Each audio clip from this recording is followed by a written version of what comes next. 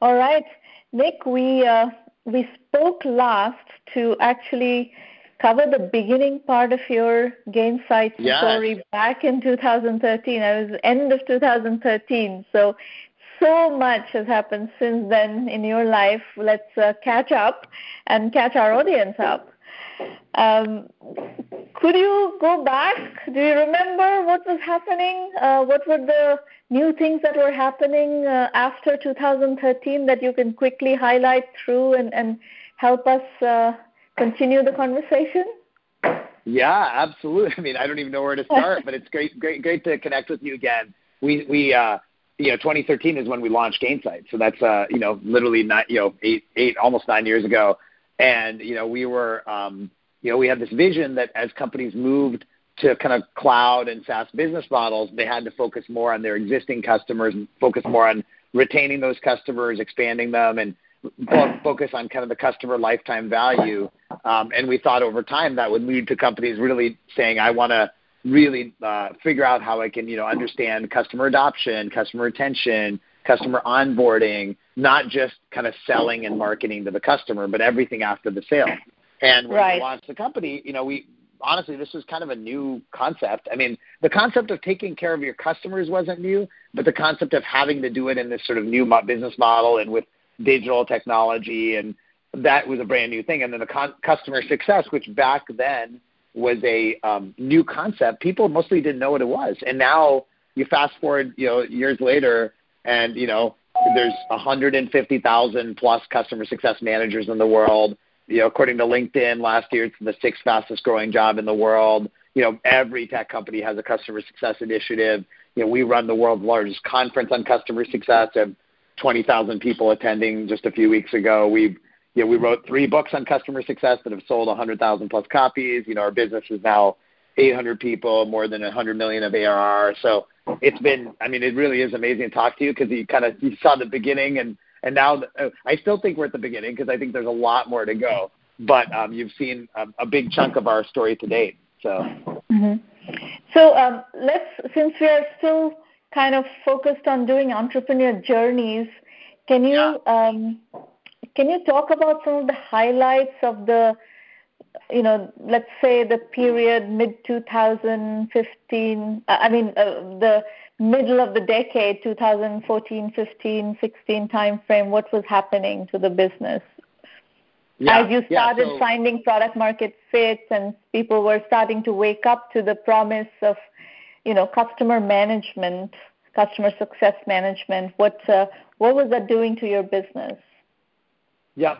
So, we early on, we had to really focus on creating a category, because people didn't know that they needed this. I think there's some businesses, you create a new technology for an existing need, and that's very different, right? You're not trying to convince people that they need something. You're trying to convince people that they need your thing, right? That's very different. So most technologies, like, for example, Zoom is probably one of the best examples ever where it wasn't a new concept. Obviously, all of us had used video conferencing before, but most of us had liked it, right? And then Zoom came out and said, hey, video conferencing that actually works, and it's amazing, and you love it. And so that's different, right? You don't have to convince people of the need. You have to convince people why your technology. And what's changed it with Gainsight was we had to convince people of the need for customer success, not just for technology, for the whole concept. And so early on, we spent a lot of time on convincing people about that through, creating an event and writing books and blog posts and basically evangelizing. And so it's a very different story from a lot of startups because we had to do a lot of that category evangelism early on. And that meant that it was hard. It was hard to convince people who didn't believe, and some of them said that they'd never do this, and they said it was a waste of time, and convincing investors and convincing employees, and there's a lot of evangelism from those early days, which I'm happy to go into more detail on. Mm-hmm. Well, the advantage of starting a category and establishing value is you also get to own the category in the beginning. So that's exactly very helpful. Right. Yeah. Right. Okay. So in terms of the strategic elements, what were some of the things that you did as you were growing that really infused momentum into your journey? So one thing that it's a good question. Momentum is a really important point. One thing we did was this conference we do every year, and I think it became something that it's the conference about customer success, and we'd invite people in the customer success field as well as CEOs and so on. And I think one thing that happens with in-person events is you go to an event and you look around and you see all these other people doing this thing too, and it makes you more confident that you should do it, right? It's just natural human behavior, right? If you see other people doing something, you're a little more confident that you should do it too. If you're the only one, you wonder, is this the right thing? Should I really do it? And so creating an event and then doing it every year and making the event not about Gainsight, the event is about customer success to this day, and that's had a huge impact on our momentum. And we would even go and we did a lot of things at the event to sort of build on that. So, for example, every year there's a chart of, how many people are at the event, year by year, right? How much it's grown. We would do this thing when we were in person, pre-COVID, where, we'd say, stand up if you were at the first Pulse in 2013, and stand up if you were at the second one, and eventually, all the way to the present day. And so kind of got the audience just feeling, wow, I'm part of a movement. People use this term movement all the time. Gainsight is not building a company, we're building a movement. And so when you say the word momentum, the first thing that comes to mind is kind of building that movement. Mm-hmm. And what were the first signs that your movement was actually finding some traction? Great question. So I think there's a lot of signs over the years. Obviously, the first conference we did, we didn't know if anyone would show up. And actually, we expected 50 people and 300 showed up. So that's an example, right? Our book taking off, really taking off, and for a business book becoming a bestseller, but very specifically, the first time we got a big, customer, our first big customer was Box, the SaaS company, right? And I remember, we worked for a year on that sale, maybe more, and went to their office, 50 or 100 times, and I remember when we got the deal, going to we were in Mountain View on Castro Street, and we went to the local, alcohol store and, bought cheap champagne. But those are some momentum stories. Later on, I remember a couple years later, the first time we got a big 6-figure deal without me being involved at all. So as an entrepreneur, that's another kind of stage, you close the deal without you at all involved. I mean, that's pretty cool, right? Because it means your company's kind of growing up. So but there's sort of different milestones, different phases. On the go-to-market strategy, besides this conference, is there anything else that was, of course, you're doing enterprise deals, so you have the regular enterprise, repeatable sales force and inside sales, outside sales, direct sales, inbound marketing. All of those are fairly standard at this point, given where we are in the journey of the SaaS industry. We know how to do those things. But is there anything else that stands out that you did that was particular and different that is worth discussing? Yeah, so the biggest things have been around this category creation. If you just said, what's different about Gainsight, I think most things we do are very much the same as everyone else. The things that are different are really in two buckets, two special areas. One is around kind of category and community, creating a community of people that believe in something new and creating a new category. And in that area, we did so many creative things from creating a job board for customer success people, creating an internship program for customer success managers, creating an official training program for CSMs to get into the job, creating ways for, people to be matched to jobs, helping thousands of executives find jobs, literally just almost being like an internal search firm, helping people get connected to jobs without getting paid for it. Very interesting. So you essentially created a professional category of executives, middle managers, and practitioners, individual contributors. Very interesting. That's really cool. Yeah. So was this really like a job board, or was we did all how of did it. You do that? A job board. We still have a job board. We do that. That's probably a smaller part of it. One of the biggest things we've done, you're building brick by brick, right? So I personally have done, let's say, at least 1,000 calls with customer success managers, executives who are trying to figure out their next role, or CEOs who are trying to hire their next customer success executive. So I've sort of been think of like what a recruiter does, right? And I've done over the years, every week I do, 5 of those. I mean, to this day. And you're looking for a CS executive, and I have a Google sheet of like, here's the people that are looking, here's the companies that are looking. I can tell you right now, there's about 35 open roles. That is really cool. Nick, that is really cool. It's it's different, and it kind of created this like, basically we're investing in the profession. I had this dinner for customer. I've done, by the way, hundreds and hundreds and hundreds of dinners and stuff like that to customer success people. And I did one just last week, or actually on Monday, so just this week. And everyone, unprompted, everyone around the table at the end and said, hey, just want to thank Gainsight because my career wouldn't be here without you. Like literally, people really attribute the career of customer success, some chunk of it, to Gainsight. Very, very cool. That's really interesting. Okay, what else? Anything else that you want to discuss? Okay, so that's novel. A second thing that I think has been novel is kind of bringing we have a very, very passionate about our culture and values.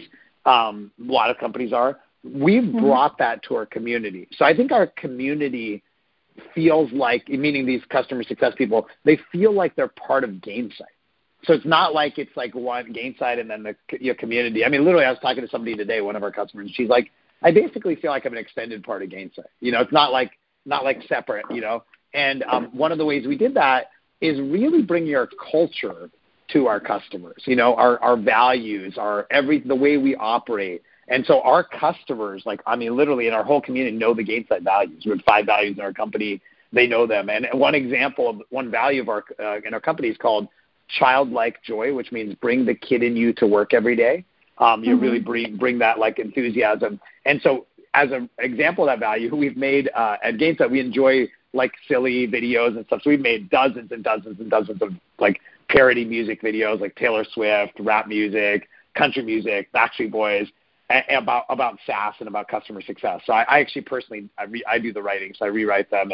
So that's fun. But the thing that's really amazing is the customers are so into this whole thing. Like they've actually made their own videos based on our videos, made their own songs based on our songs, made collaboration songs. Like we have one of our customers now where we're doing a rap together, And it's not just about the rap or the silly videos. It's that you're creating this shared set of values and culture with your customers and your community. And that's something I think some people do, but not enough. I think that's a missed opportunity.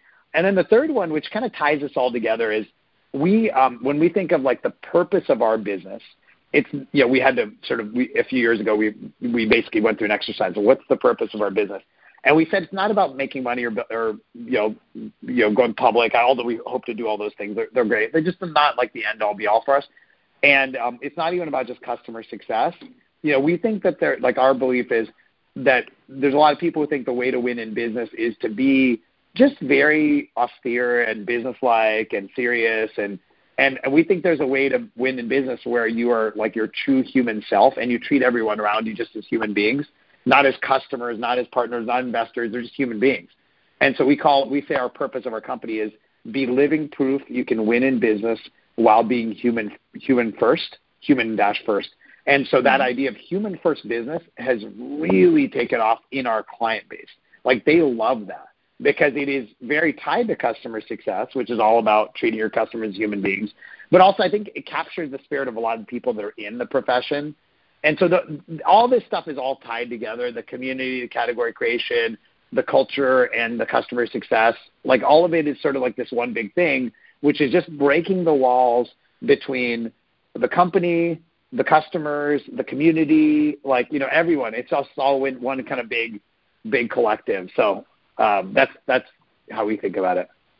Okay.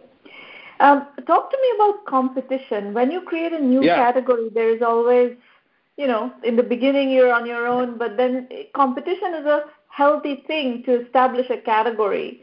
So talk to me a bit about how that phenomenon has evolved as you build the category. Yeah. So we had competition the whole time. And actually when we talk about human first, one of the things we talk about is we want to be human first to competitors too, because they're just human beings too. there's nothing better about us than them. You know, we just, you know, maybe lucky that if we have market share advantage, but, you know, they're good too. But what's happened is, you know, in the early days, you know, we were venture backed, and there were 3 other venture backed companies at the same kind of like era as us. And then over the next 8-9 years, there have been maybe 15 or 20 venture backed companies in the customer success software space. For whatever reason, you know, and I can explain my hypotheses and why. We've been able to be the sort of far and away leader. So, you know, we're 110 million of ARR, something like that. And the number 2 player in the space is 16 million of ARR. And the number 3 is about 10 or 12. And the number 4 is, you know, 5 or 6. The number 5 is like 2, right? So you add it all up, and Gainsight's probably about 80% of the market in terms of revenue. And so we have been able to be the whole way kind of end-to-end, you know, far and away the leader, and it kind of the gap is sort of widening. Now, a couple thoughts on that. Like, one is, so how did that happen? I think a big part of it is because we focused on the category and the community and the jobs and stuff, and not just like marketing Gainsight.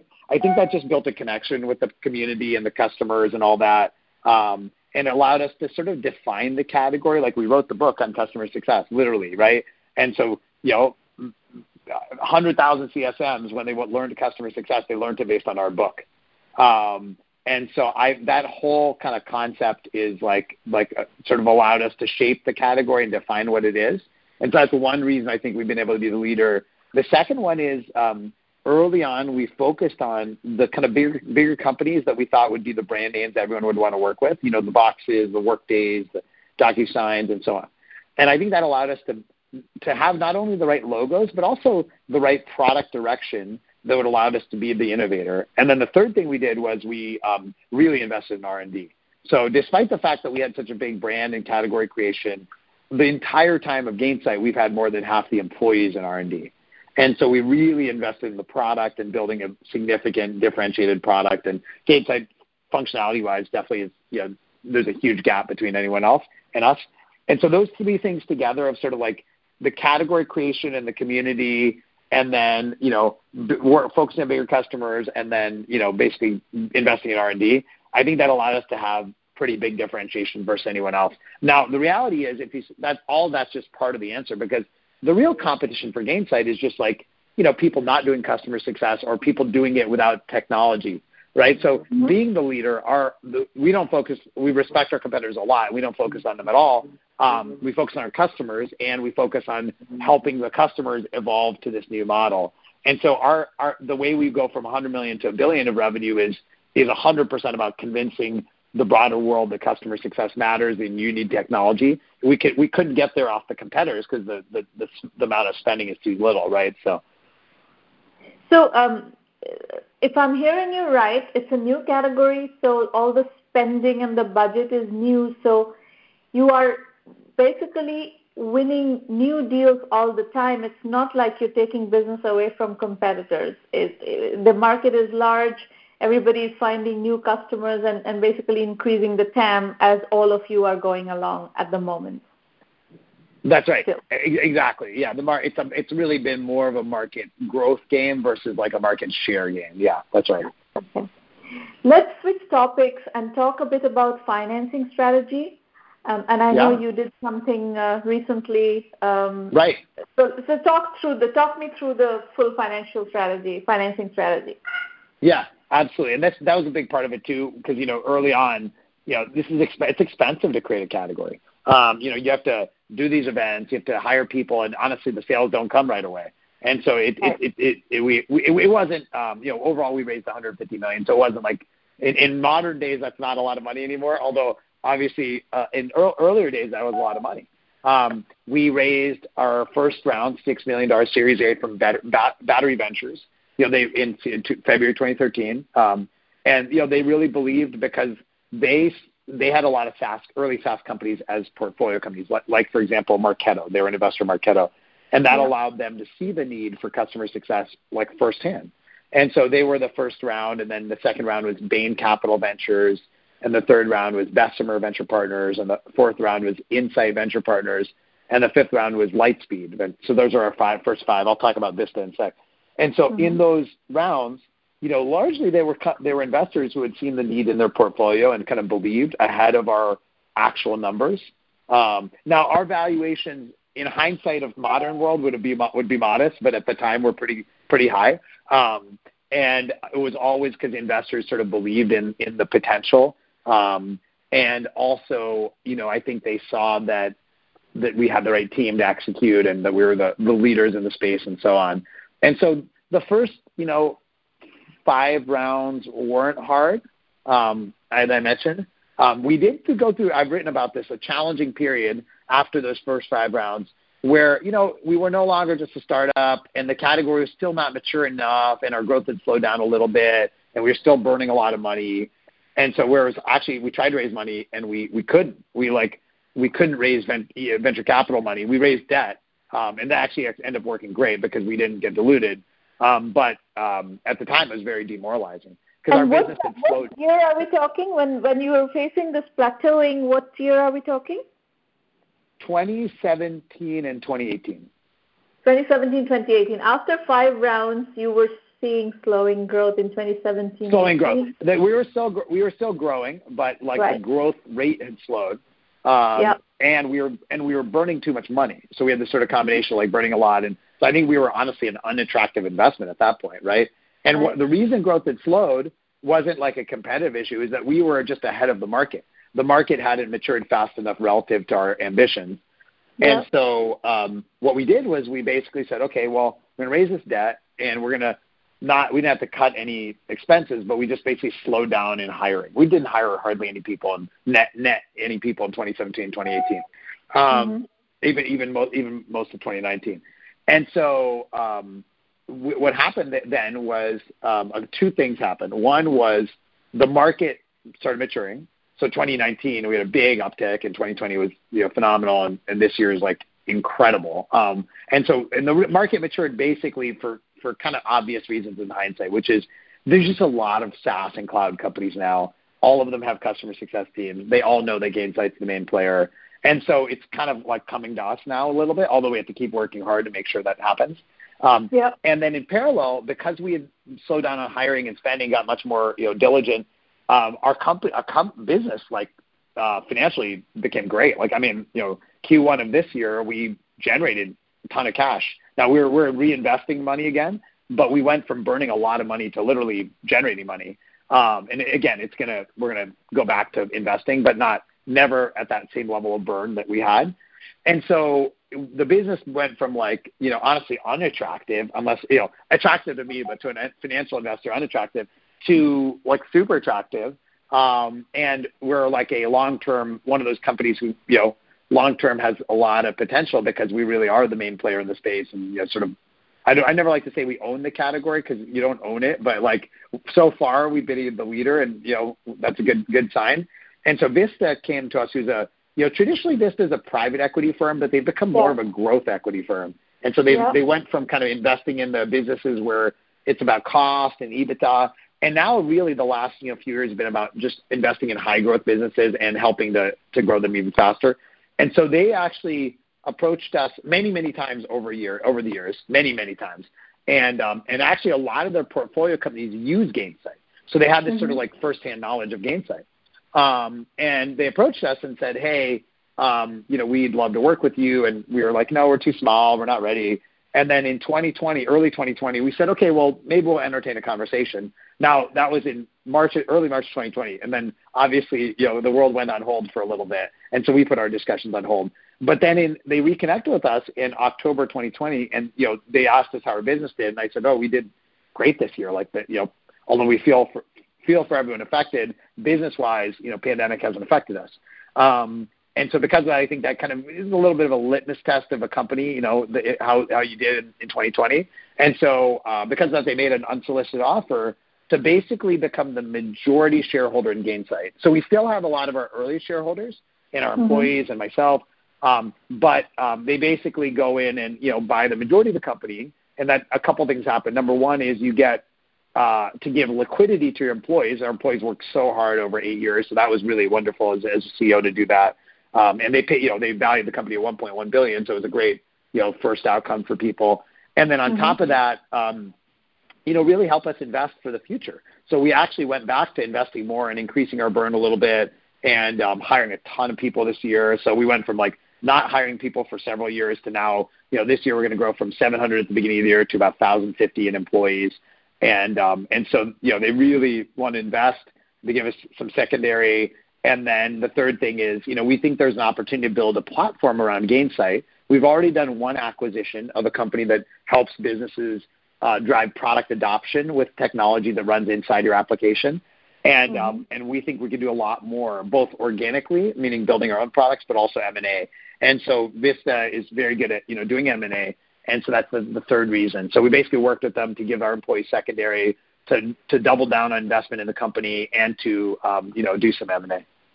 And some of the earlier investors have cashed out, or are they all still in? Early investors, the earliest investors cashed out because they made so much money. The like middle and later investors they call it rolling, meaning like they kept their investment in for the future. They kept them. Okay, great. Yeah. Very good. Nick, that's a very, very helpful overview of what you've been up to. Is there anything else that you want to include in this conversation? No, I think this is great. And, I love what you do. Honestly, it's great you profile people. So, but if I close out, I just say, like, our story isn't about Gainsight. It's about this incredible customer success community of a career and just how it's thriving. And frankly, that's what gives us energy, is just like to be able to be part of a career and people's jobs is like a great honor. So that's what we really love. Very good. Very good. I enjoyed very much listening to you, and we look forward to doing the story. Awesome. Hey, good luck, and we'll talk to you again soon. Thanks so much. Yeah. Bye. Take care. Bye.